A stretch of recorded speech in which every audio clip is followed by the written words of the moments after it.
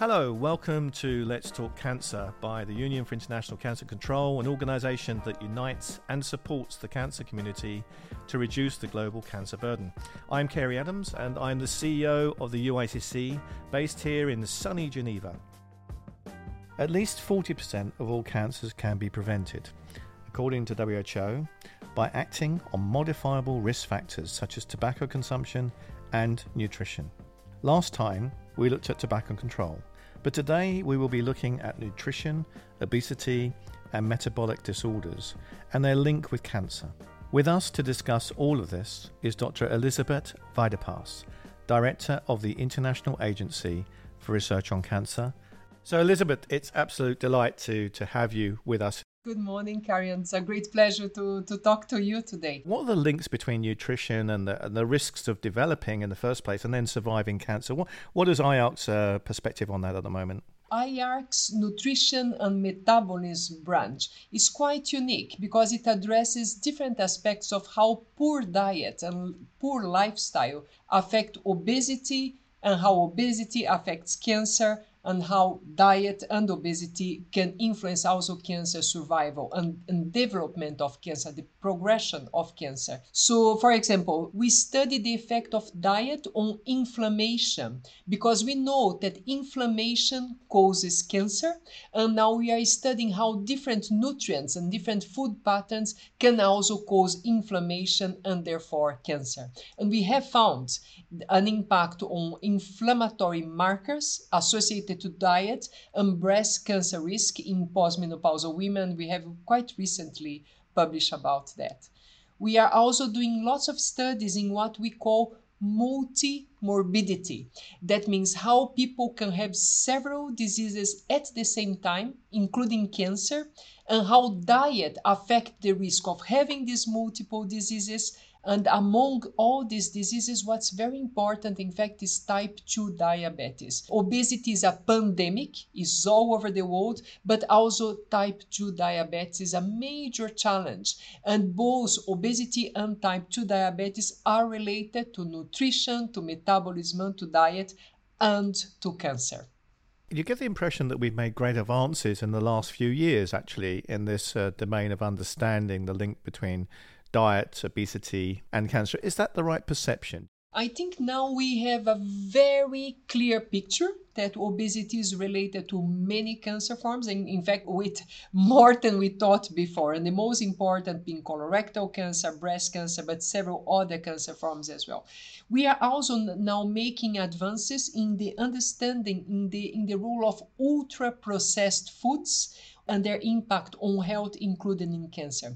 I don't know if you are familiar with this concept of ultra-processed foods, but basically these are all the foods that have a very large proportion of components such as sugar, saturated and trans fatty acids, glycation products, which are pro-inflammatory, and how these foods put together can affect our health. So we have a whole series of research in this area now of ultra-processed foods, and we do find, of course, a strong effect on obesity, on diabetes, and now we are increasingly finding an effect on cancer as well. Now, hopefully in time, the general public will be better informed on what the impact is of the food that they're buying at a local supermarket will have potentially on their long-term health.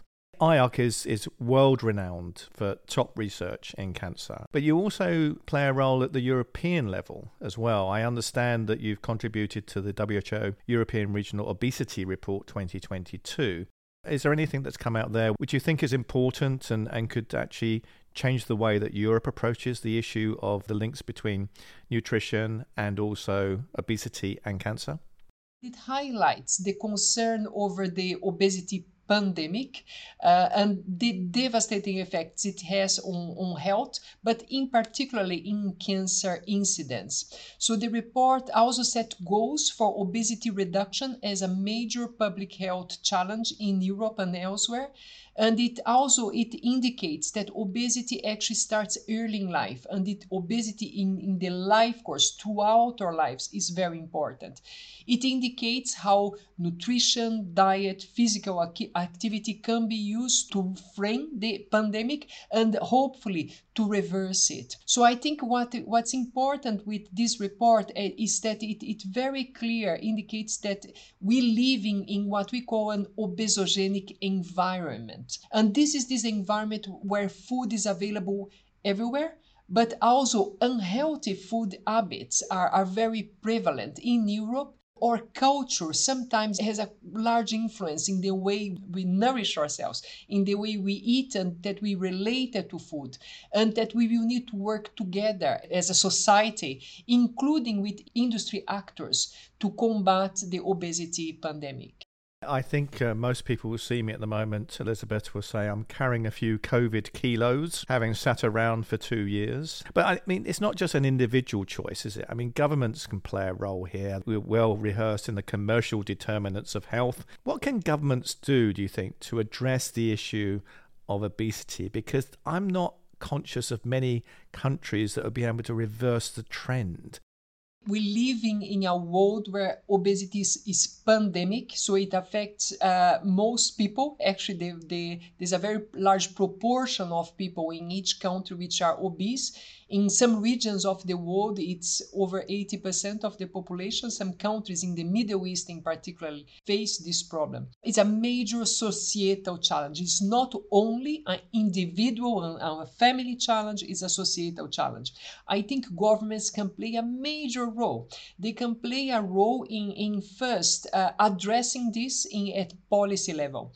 Because although the individual has a role, how he or she behaves with him or herself on the family, but also the people need to have access to healthy food, which is priced in a way that they can afford, and also that they are accessible close to where they live, so that they are able actually to buy it. We know that in some societies, healthy food is just not available. There are many areas where you cannot find healthy food like fruits and vegetables, but you can find foods which are ultra processed, which are at low price, and that many parts of society have to rely on that.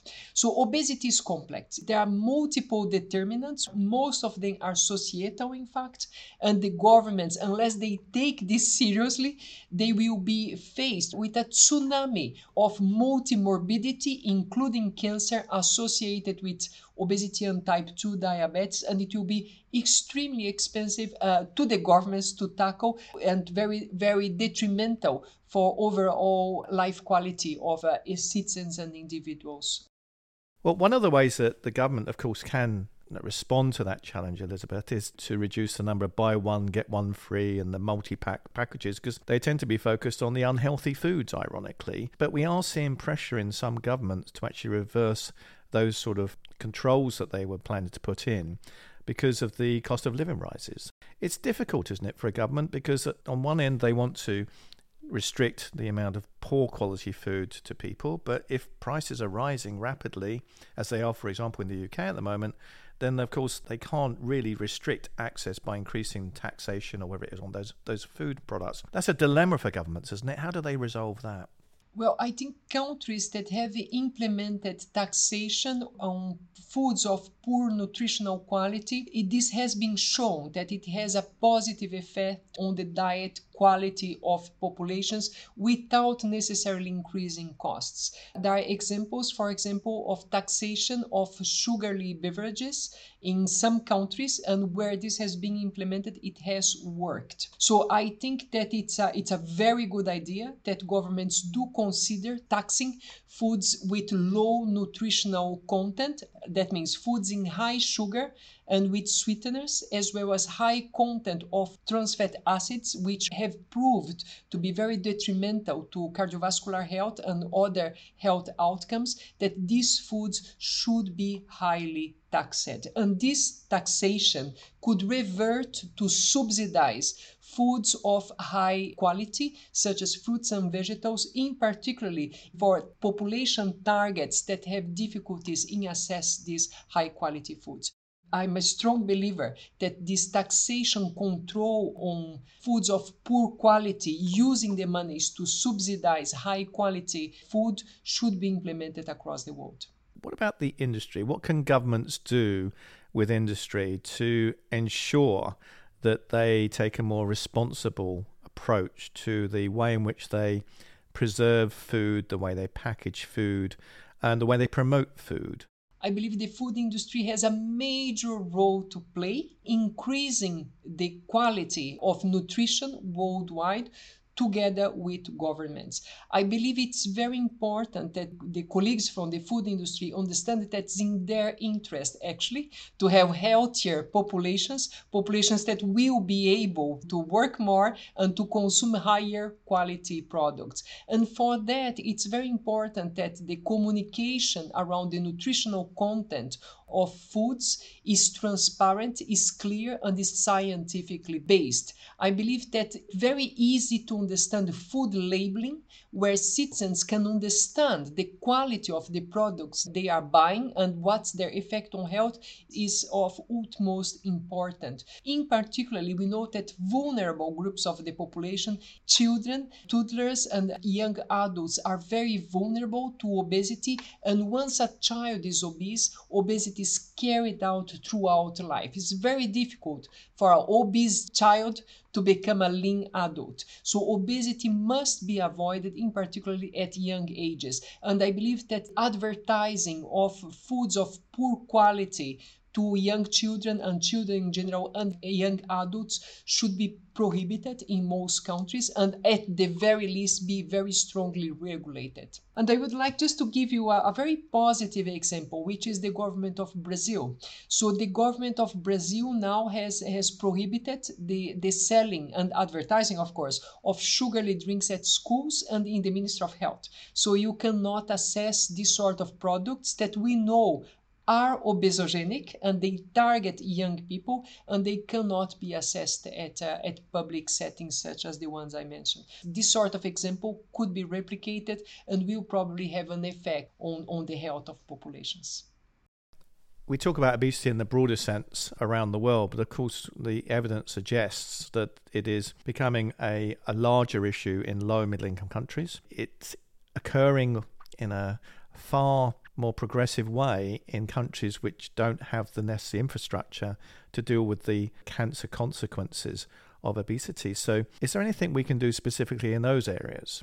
So I think in low and middle income countries, the advertising of foods of poor quality is much more disseminated than in high income countries, including dissemination of advertising for young children and young adults. So I believe that this is one thing that should be in particular looked after, as well as availability of, for example, sugary drinks at schools, distribution of sugary drinks at school for young children, which of course creates a market of potential consumers of these products throughout life. I have the honor and the pleasure to live in the Middle East in past years, and I believe the Middle East is a place mostly of high-income countries, but they also have a major challenge with obesity. It's almost the reverse of the problem, because people have access to very good, nutritious and high quality food, but there is a disincentive in a way to do physical activity. So physical activity is very rare.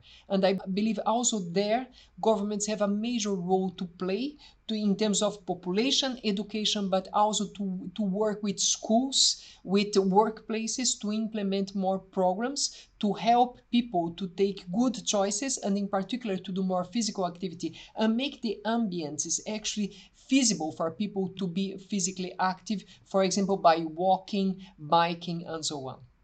Obesity starts early in life, and it's the same in smoking. The tobacco sector is very keen to get young smokers starting early so their addiction lasts a lifetime, and the return on investment of that marketing is enormous. There are stigmas attached to smokers who then develop cancer. lung cancer predominantly, of course. Do you feel that we run the risk that obese people, through potentially no fault of their own, are stigmatized? And when they do get cancer or another entity or diabetes, it is very much blamed on them, rather than people being conscious that society itself has created an environment where it's, in some ways, quite difficult not to put on weight. How do you feel we can deal with that? So stigma surrounding obesity is hurtful and it's unfair. Because as we discussed, we know that obesity has many determinants, and some of the determinants are, for example, genetic, and there are multiple other determinants that might be extremely difficult to tackle at individual level. Information, education, and speaking about the harmful effects of obesity, of course, it is important, but in a non-judgmental way, and always providing information to empower people and societies to take choices which are pro-health. I think this would be the attitude to make. So always supporting and empowering individual. I think I agree with you there, absolutely. We are delighted to know that you will be one of our plenary speakers at the World Cancer Congress in Geneva in October. And we've given you the daunting task to talk about the progress that we can see in innovation in cancer care in the future. It's a very broad topic, but what are the sort of things you're optimistic about in the next 10 years, which you think you'll be talking about with the other panelists at the World Cancer Congress? I'm so excited to be able to participate in the UICC World Cancer Congress. This will be a party. It will be a cancer research party. I will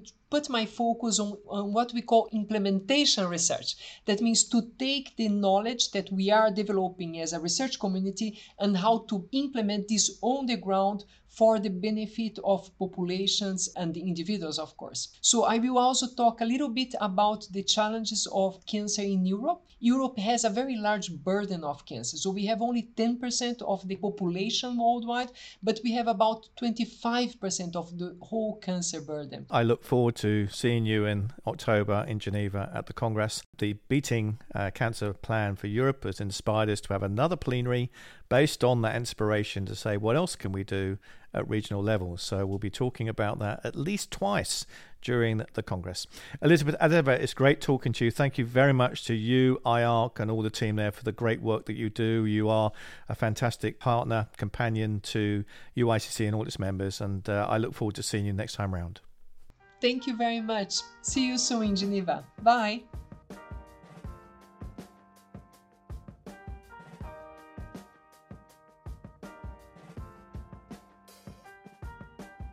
Thank you for listening to this episode of Let's Talk Cancer.